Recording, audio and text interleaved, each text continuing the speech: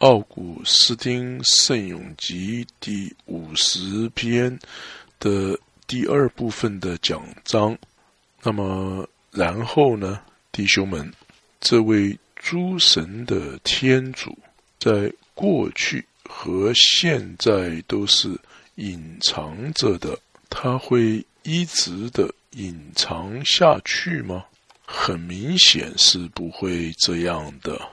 我们来看第50篇第3节的第1段，我们的天主来临，英文是 God shall come manifested。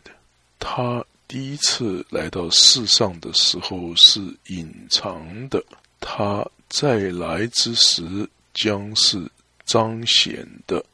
他第一次来是隐藏着的，他被审判；他第二次来将是彰显的，他将执行审判；他第二次来将是彰显的，这样他就可以甚至于审判官了。我们来看第50篇第3节的前半段，我们的天主来临绝不会默默无声，英文是 He shall come manifest and shall not be silent。 但是为何是这样呢？难道他现在是沉默无声的，并且我们所说的这些话是何时来的呢？那些训词是何时有的呢？那些警告是何时有的呢？那可怕的号角声何时才会吹响呢？天主现在不是默默不语，并且现在他也是默默不语的。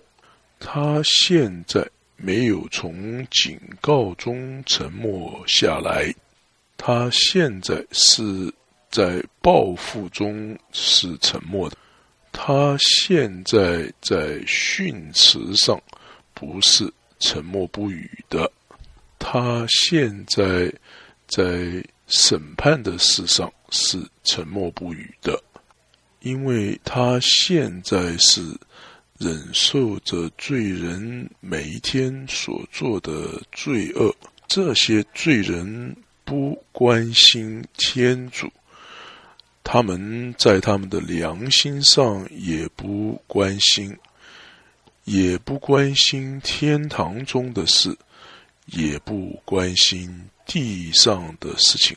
然而所有的这些事情都脱离不了他，并且他现在是在普世上警戒所有的人，并且当任何的时候他在地球上管教任何人，他就是在警告他们，他尚未定他们的罪。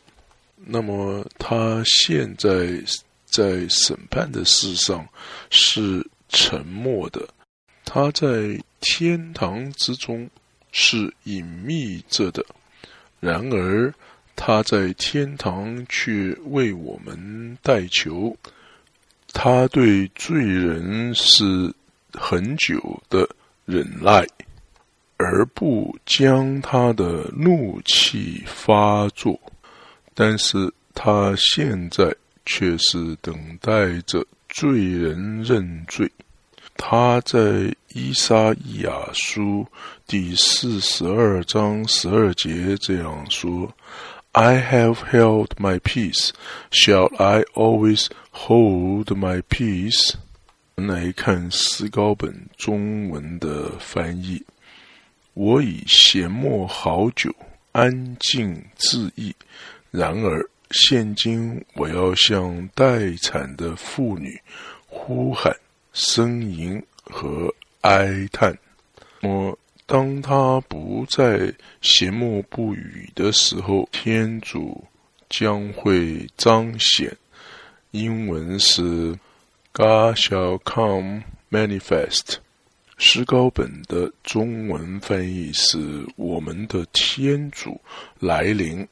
什么天主呢？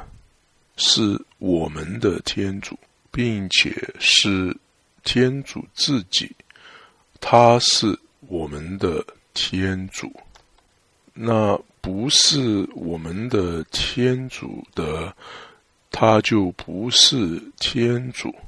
因为列国的神子，或者说列国的众神是鬼魔，或者说邪灵，而基督徒的天主是那真正的天主，他自己将要来临，但是却是彰显的来临，不是像他第一次来临时那样的仍然被嘲笑，不是仍然被强烈的击打和鞭打。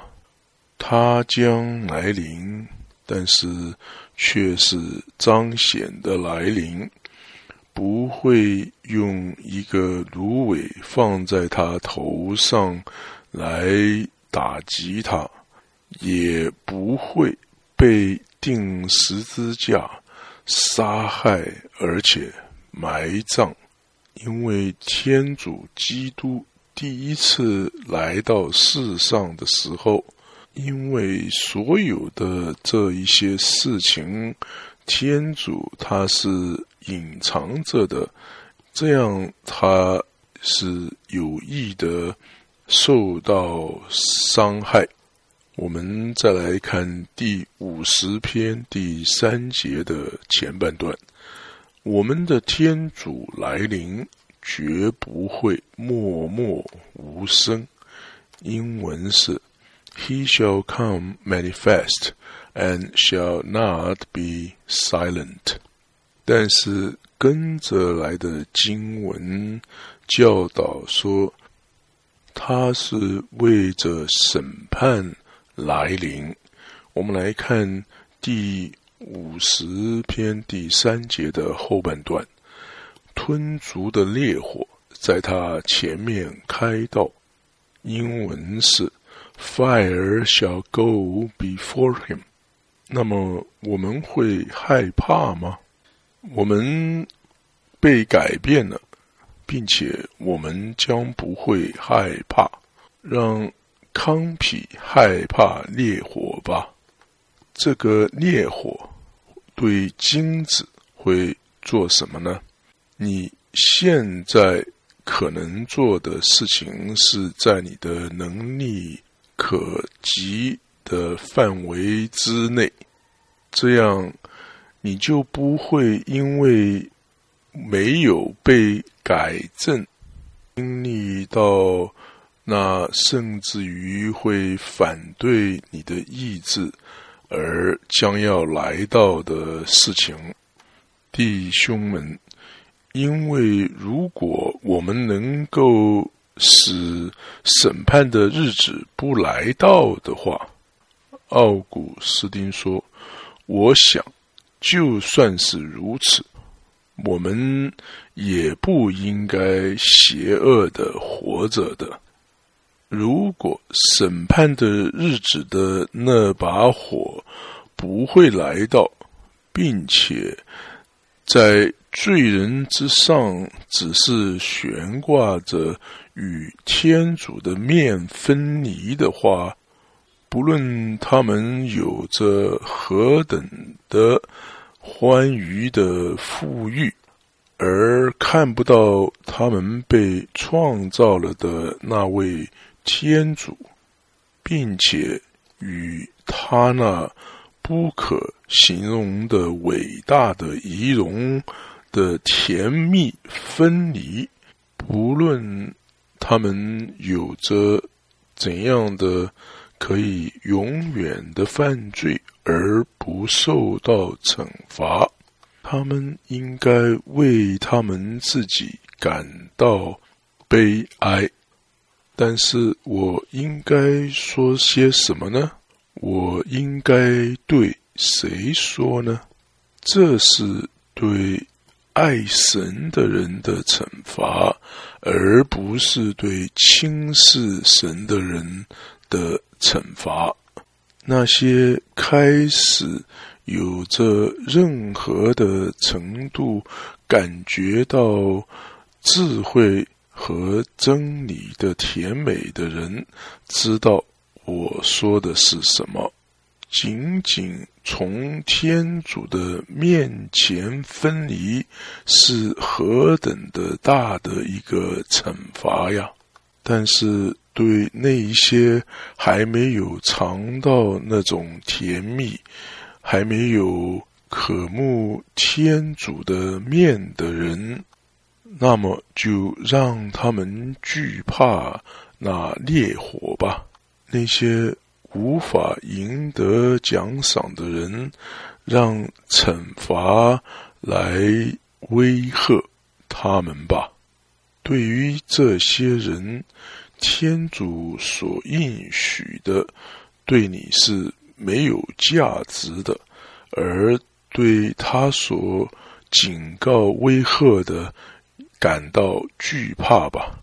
天主他的同在的甜蜜将要来到，但是如果你没有改变，你没有醒过来，你没有叹息，你不渴慕他的同在的甜蜜，你拥抱你罪恶的行为，以及拥抱血肉的欢愉，那么你是将稻草堆在你自己身上，烈火将要来到。正如第50篇第3节中所记载的，吞足的烈火在他前面开道，英文是 Fire shall burn in his presence。 这个烈火不会像你家里面壁炉中的那个火，但是如果你被迫将你的手伸到那个家中壁炉中的火中的时候，相较于将手伸到那个火中，你会做任何他要你所做的事，否则他警告他会做将你手伸到壁炉的火中。如果他对你说写下反对你父亲生命的东西，写下反对你儿女生命的东西，因为如果你不写下来的话，我会将你的手放到你壁炉的火中，为了不使你的肢体在一段时间之内被火烧着，虽然那不是永远的在疼痛之中，为了不使你的手被烧着了，你会做这件事。正就是像这样，那么你的敌人用那么小的一个坏事来恐吓你，并且你照着他的要求去做坏事，而天主用永恒的坏事来恐吓你，而你不去做行善的事吗？甚至于伤害都不能强迫你去做邪恶的事，甚至于伤害都不能使你从善行中改变。但是借着天主的伤害，借着永远的火的伤害，你从作恶中被劝阻出来，而被邀请去行善，只是因为你不相信天主，这些伤害都会临到你，这件事会不会让你感到忧伤呢？那么让每一个人检查他的内心，看看在心中所有的是怎么样的性德。弟兄们，如果我们相信有一个审判将要临到，让我们活得好吧。现在是蒙恩惠的时间，到那时就是审判的时候了。到那日，没有一个人能说，让我回去到过去的岁月吧。甚至于在那个时候，人们要悔改，但是那时的悔改已经没有用处了。在悔改的果实仍然能够生出来的现在的这个时候，现在就让悔改生出来吧。我们来看路加福音13章第8节的经文。园丁回答说，主人，再容他这1年吧，待我在他周围掘土，加上粪，现在就在树的根上倒上1箩筐的粪便，那就是内心的惭愧以及泪水。不然的话，他会来到园中而将树根都拔出来了。因为当他把树根拔起来的时候，下一步就是等候用火来烧了。我们来看罗马书第11章第23节的经文。至于他们，如果他们不固执于无信之中，必会再被接上去，因为天主有能力重新把他们接上去。所以现在虽然枝子被折断，但是他们可以再次的被接上，只要他们相信。那么根据马窦福音3章第10节，我们来看经文。斧子已放在树根上了，凡不结好果子的树，必被砍倒，投入火中。我们再来看一遍第50篇第3节的中间一段。吞足的烈火在他前面开道，英文是 Fire shall burn in his presence。 我们再来看第50篇第3节的最后一段。旋转的风暴在他四周怒嚎，英文是 And a mighty tempest round about him。 在这里英文说 A mighty tempest， 一个强烈的风暴，这是为了将一个很大的广场用吹风机来吹的原因。在这个强烈的风暴中，将有一个吹风机，借着它会吹走圣徒们的一切不纯洁的东西，会从有信德的人那里吹走所有的不真实的，从前进的人那里，以及惧怕神的圣言的那些人。这里神的圣言是指的是基督，从他们那里吹走所有嘲笑的人和所有骄傲的人。因为现在从太阳上升之处到太阳下落之处，有着一种混杂在一起的现象。那么让我们来看天主他将要做的是什么事情。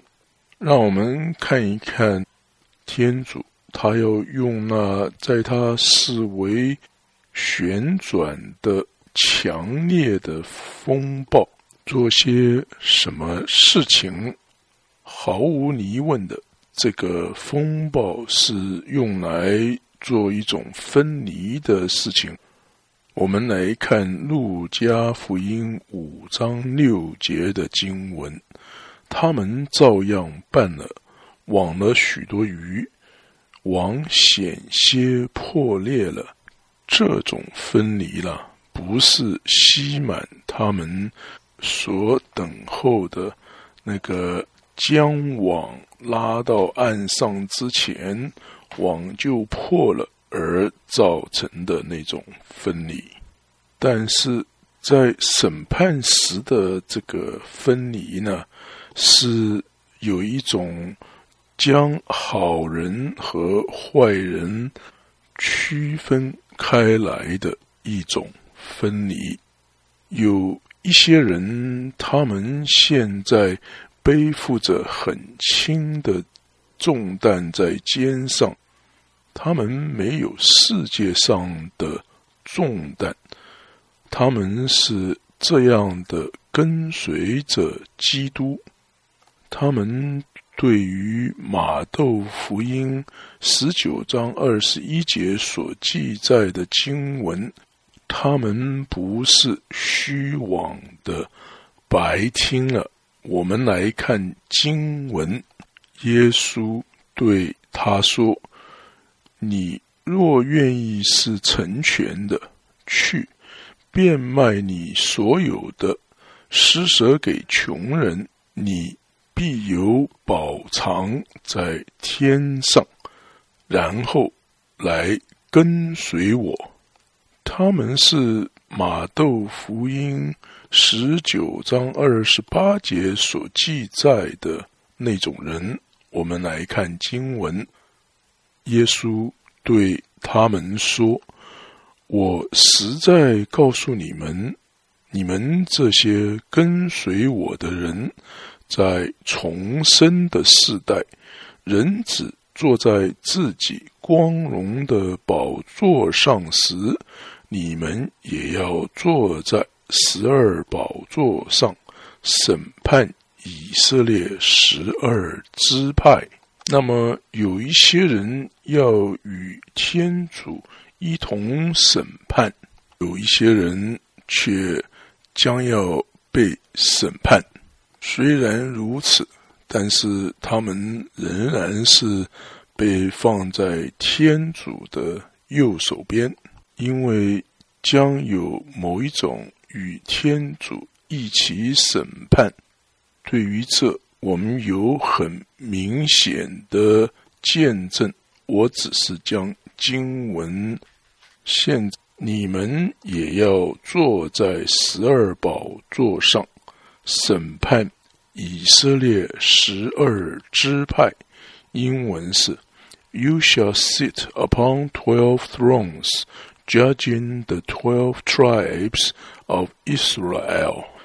但是天主复活了之后所做的事情，指标性的说明了在我们复活了之后会有什么事发生在我们的身上。在天国的人数之中，在那里将没有坏人。最后呢，天主在列王纪上19篇的18节回答厄里亚说，然而在以色列，我要为我自己留下7000人，他们全是从未向巴尔屈膝过，屈过七，未与巴尔亲过嘴的人。在这里7000人的数目是远超过了在若望福音21章11节中所记载门徒们所往上来的153条鱼的数目。我们来看若望福音21章11节的经文：西满伯多禄便上去，把网拉上岸来，网里满了大鱼，共153条。虽然这么多，网却没有破。所以在若望福音21章11节中所记载的153条鱼，并不只是表达圣徒们的数目仅只是这一些而已。为了使那135条鱼所有的都被理解为与复活的永恒生命有关，需要一些比较精巧的思想。因为法律有10条诫命，这是记载在申命记第4章的第13节。我们来看经文：他将他的盟约及那10条诫命给你们宣布出来，吩咐你们遵守，又将这诫命写在2块石板上。但是恩典的圣神只有借着他，法律才会被实现。在依撒意亚书11篇第2节和第3节中，称圣神的灵是有7倍。我们来看依撒意亚书2节到3节的经文：上主的神，智慧和聪明的神，超见和刚毅的神，明达和敬畏上主的神将住在他内。他将以敬畏上主为快位，他必不照他眼见的施行审判，也不按他耳闻的执行判断。10和7意味着什么？这个数目必须检验一下。命中有10条，圣神的恩典有7项。借着圣神的哪一项恩典诫命被实践了呢？那么10和7包括了所有与复活有关的了。10与7就包括了所有与在天父的右手边，所有与天堂的国度，所有的与永恒的生命有关的了。那指的就是所有的那一些借着天主圣神的恩典而实现了法律的那些人，而不是靠着他们自己的工作或是他们自己的功德而实践法律的要求的那些人。但是10和7，如果你从1数到17，借着将所有的数目一步一步的加起来，像这样1，你可以加上2，加上3，加上4，那你就得到10了。在10上加上5的话，它们变成了15，加上6，它们成了21，再加上7，它们就成了28，在28上加上8，它们成了36，再加上9，它们就成了45，再加上10，就成了55，再加上11，就成了66， 66再加上12，就变成了78，再加上13，它们变成了91，再加上14，它们就变成了105，再加上15，它们变成了120，再加上16，它变成了136，再加上17，就整个变成了153了。你将会发现一个巨大的所有的圣徒的数目都属于这少少的几只153条鱼之中了。那么同样的方式，就如同那5个童女之中有无数个童女了。这是记载在马窦福音25章的那个比喻。这正如那在地狱中受折磨的富人家的5个兄弟之中，有着无数的不信从天主的犹太人和外邦人了。这就正如在153条鱼之中，有着成千上万的圣徒。所以在马窦福音19章28节所记载的那12个宝座之上坐着的不是12个人，但是坐在12个宝座上的成全了的人的数目是极其的大的。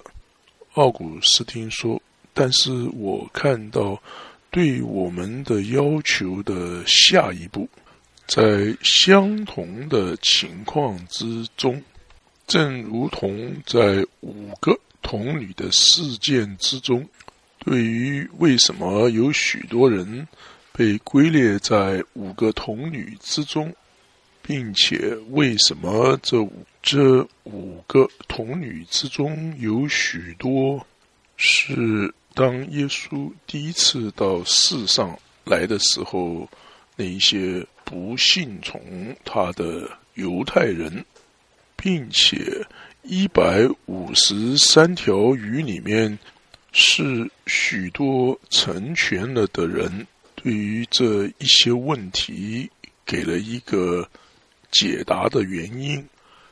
给出这个原因的目的是要显示出为什么，而且如何这12个宝座不是12个人，而是属于许多的人。这12个宝座所代表的意义是什么呢？这12个宝座所指示的是所有的，不论是哪里的人，那些被成为成全的，正如同他们必须成全的那样成全。而马太福音19章28节所说的你们也要坐在12个宝座上，审判以色列12个支派，是对这些人所说的，并且所有的不论哪里的人都属于这个12这个数目呢？因为我们在这里所说所有的地方，我们是在说整个世界，但是土地的范围是包括在4个特别的卦方向，东、西、南和北。在这4部分中，他们在三位一体中被呼召，并且在三位一体的信德和教训中成为成全的。当你看到3乘4等于12，你就理解到为什么圣徒们是属于整个世界的了。这些圣徒他们将要坐在12个宝座上，审判以色列12个支派。因为以色列的12个支派呢，也就是以色列所有的12个支派了。因为正像是那将要审判的是来自于整个世界，同样的，那些将受审判的也是从整个世界而来的。宗徒保禄他自己，当他责备那些相信了基督的平信徒，因为他们不将他们的理由向教会报告，而却是将那些与他们有纷争的拖到公众的场所。他在格林多前书6章3节这样说：你们不知道我们连天使都要审判吗？更何况日常生活的事呢？在这一节经文中，我们看到宗徒保禄将他自己归类为哪一类的审判官呢？不但是将他自己，而且将教会中所有正确审判的人归类为哪一种审判官呢？他们是连天使都要审判的审判官啊！因为很明显的，有许多的人会与天主一起审判，但是其他的人将被审判，但是不是在平等的基础上受审判，而是根据他们所应得的受审判。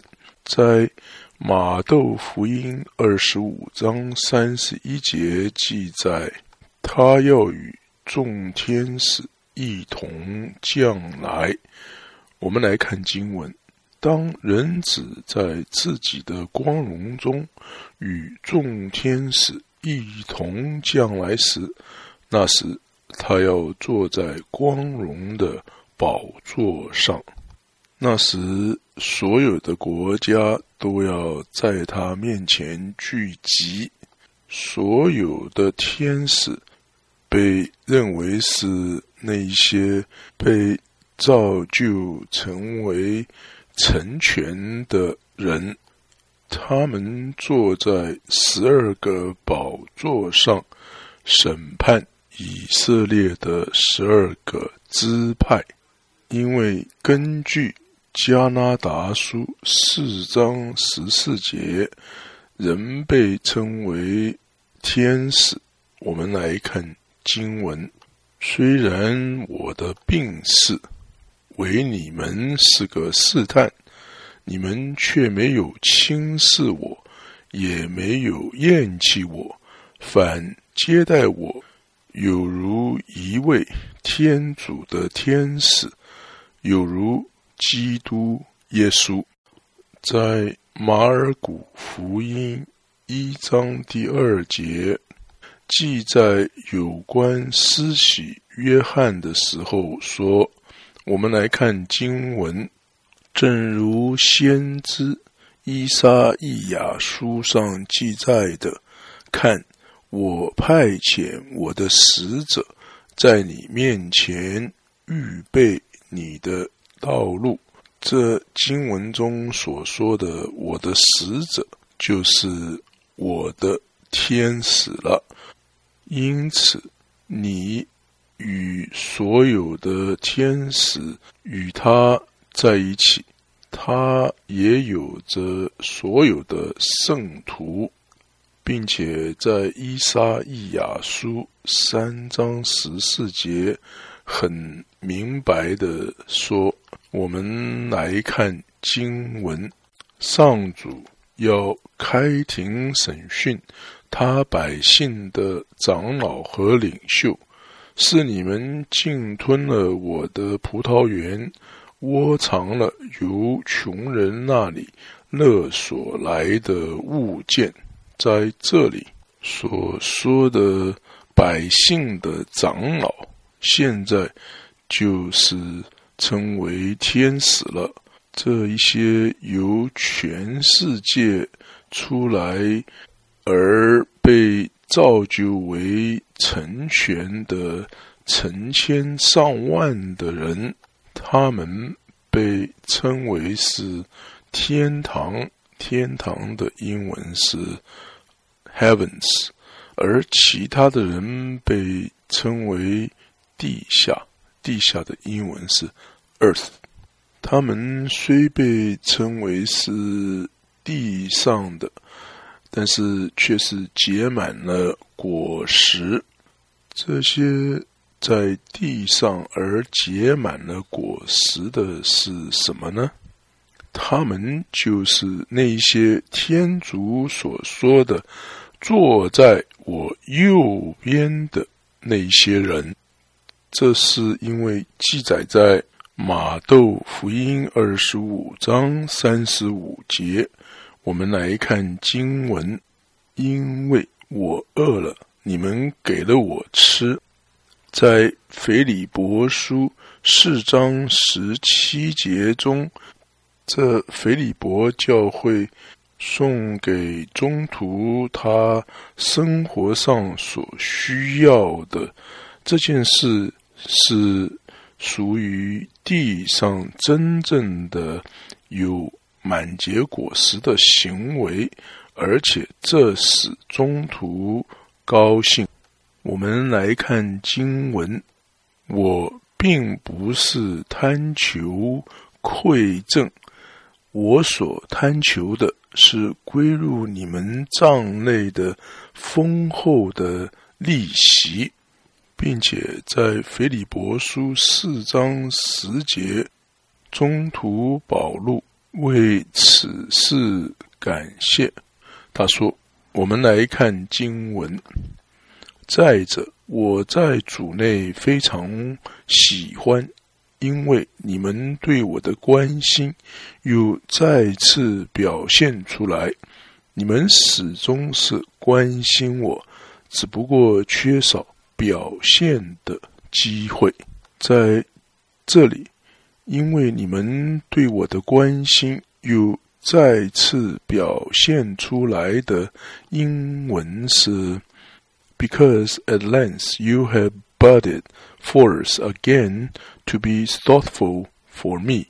宗徒保禄他说，你们 budded forth B-U-D-D-E-D F-O-R-T-H 再次表现出来，这就像是一个树带着某一种以一种光秃秃的样式枯槁了，因此天主再来要审判他将会做什么呢？有关这一点，我们可以在这篇圣咏集中读到。弟兄们，我们来看第50篇的第4节，他呼唤了上乾下坤，要审判自己的人民。他呼唤了上乾的英文是 He will call the heaven from above， 意思就是他要从天堂中呼叫。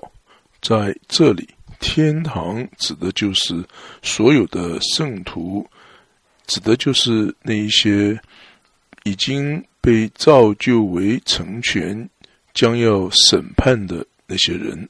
天主将要从上面呼叫他们，与他同坐在宝座之上，来审判以色列的12个支派。那么天主他将如何在上面从天堂呼叫呢？而天堂是一直都在上面的，但是那一些他现在称之为诸天的英文是 heavens， 在别的地方天主也称他们为诸天。那么究竟是什么诸天呢？就是那述说出天主的荣耀的那个诸天。我们来看圣咏集19篇第2节前半段的经文。高天陈述天主的光荣，英文是 The heavens tear out the glory of God。 对于这种传扬，我们再来看第19篇的第5节，他们的声音传遍普世，他们的言语达于地极。因为我们来看天主在审判中是如何将他们分开的。我们来看第50篇第4节的经文，他呼唤了上乾下坤，要审判自己的人民。英文是 He shall call the heaven from above and the earth to serve his people。 除了将他们与邪恶的人分开之外，还会是谁呢？这些邪恶的人在此之后就不再提到他们了，好像他们已经被定罪而去受刑罚了。看这一些善人并且与恶人是有区别的。 He shall call the heaven from above and the earth to serve his people。 天主他也呼叫地上，但是并非要将他们与自己联合，而是要将他们与自己分开来。因为在起初天主是将善人与恶人一起叫来的。当万神之天主传召下土，从太阳上升之处直到太阳下落之处，这时他还没有将善人与恶人分开来。我们来看马窦福音第22章的第2节和第3节。天国好比一个国王为自己的儿子办婚宴，他打发仆人去招被请的人来赴宴，他们却不愿意来。在这个比喻中，恶人和善人都一同被邀请赴国王儿子婚礼的宴席。但是当万神的天主将来临彰显，并且将不再沉默的时候，他将从上面呼召天堂，使他们可以与他一起审判。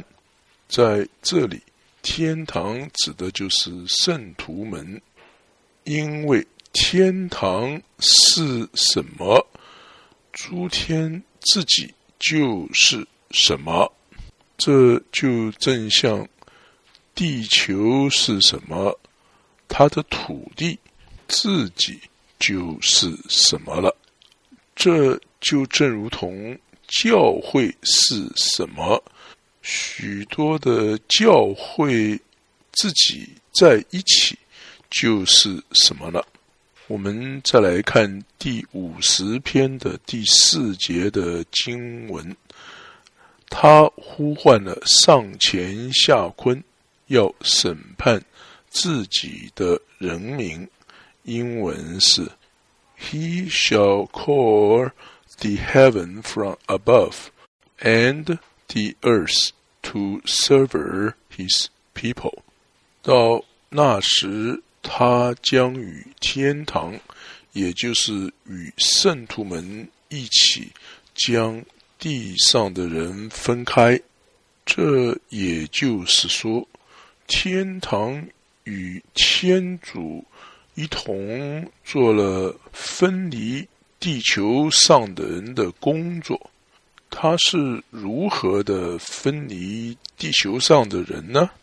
他是用将一些人放在他的右手边，而将另外的一些人放在他的左手边，就是用这种方式将地球上的人分开了。但是对那些在地上被他所分开来的人，他说什么呢？我们来看马窦福音25篇第34节到36节的经文。那时，君王要对那些在他右边的说：我父所祝福的，你们来吧，承受自创世以来给你们预备了的国度吧。因为我饿了，你们给了我吃的；我渴了，你们给了我喝的；我做客，你们收留了我；我赤身露体，你们给了我穿的；我患病，你们看顾了我；我在监里，你们来探望了我。但是这些人说：我们什么时候看到你饥饿了呢？我们来看马窦福音25章40节的经文。那时君王便回答他们说：我实在告诉你们，凡你们对我这些最小弟兄中的一个所做的，就是对我做的。所以他将从上面呼叫天堂和地上，要分开他的子民。英文是 He shall call therefore the heaven from above and the earth to serve his people. 我们再来看圣咏集第50篇的第5节的前半段。你们应当给我聚集起前进我的人。英文是 Gather to him his righteous. 属神的和先知的声音，将未来才会发生的事看作似乎是现在一般。这个声音强烈的要求天使们聚集起来。在前面我们已经说过，这里所说的天使指的就是我们来看马窦福音25章的31节和32节。当人子在自己的光荣中与众天使一同降来时，那时他要坐在光荣的宝座上，一切的民族都要聚集在他面前，他要把他们彼此分开，如同牧人分开绵羊和山羊一样。你们应当给我聚集起敬虔我的人，除了那些活出有信德的生活以及做出有恩慈的工作的人，谁还会是他的前进的人呢？因为他们所做的是仁义的工作。我们来看马窦福音6章1节，你们应当心，不要在人前行你们的仁义，叫他们看，若是这样，你们在天父之前就没有报偿了。并且这就好像当人们在问什么样的仁义的时候，他回答说 When therefore you do alms， 翻译成中文就是所以当你们施舍的时候。所以呢，天主他将施舍或者是行善当作是仁义的事，这些人就是他所要聚集的敬虔于他的人。他所要聚集的是那些对有需要的人有怜悯的人，那些考虑到穷困和贫乏的人的那些人。在第50篇第5节的前半段，我们看到天主要将他们聚集起来，这些对上主前进的人，在圣咏集第41篇的第3节，我们看到这样的经文，上主必保护他，赐他生命。我们再来看第50篇的第5节的经文，你们应当给我聚集起前进我的人，就是那些以牺牲与我订立盟约的人。英文是 Gather to him his righteousness, who ordered his covenant above sacrifices。 这也就是说，这些敬虔的人，他们将天主的应许看作比那些他们所做的事情要高，因为这些事情是牺牲。因为天主在马窦福音第12章第7节这样说道，假如你们了解我喜爱仁义胜过献祭是什么，你们就绝不会判断无罪的人了。在这里所说我喜爱仁义胜过献祭的英文是 I will have mercy more than sacrifice。 我们再来念第50篇第5节的后半段 Who keep his covenant more than sacrifice。 在这里英文的翻译的意思就是说，他用超过献祭的方式遵守盟约。好的，奥古斯丁圣咏集第50篇第2部分的讲章现在全部的结束了，请您继续的收听第3部分的讲章。谢谢你的收听。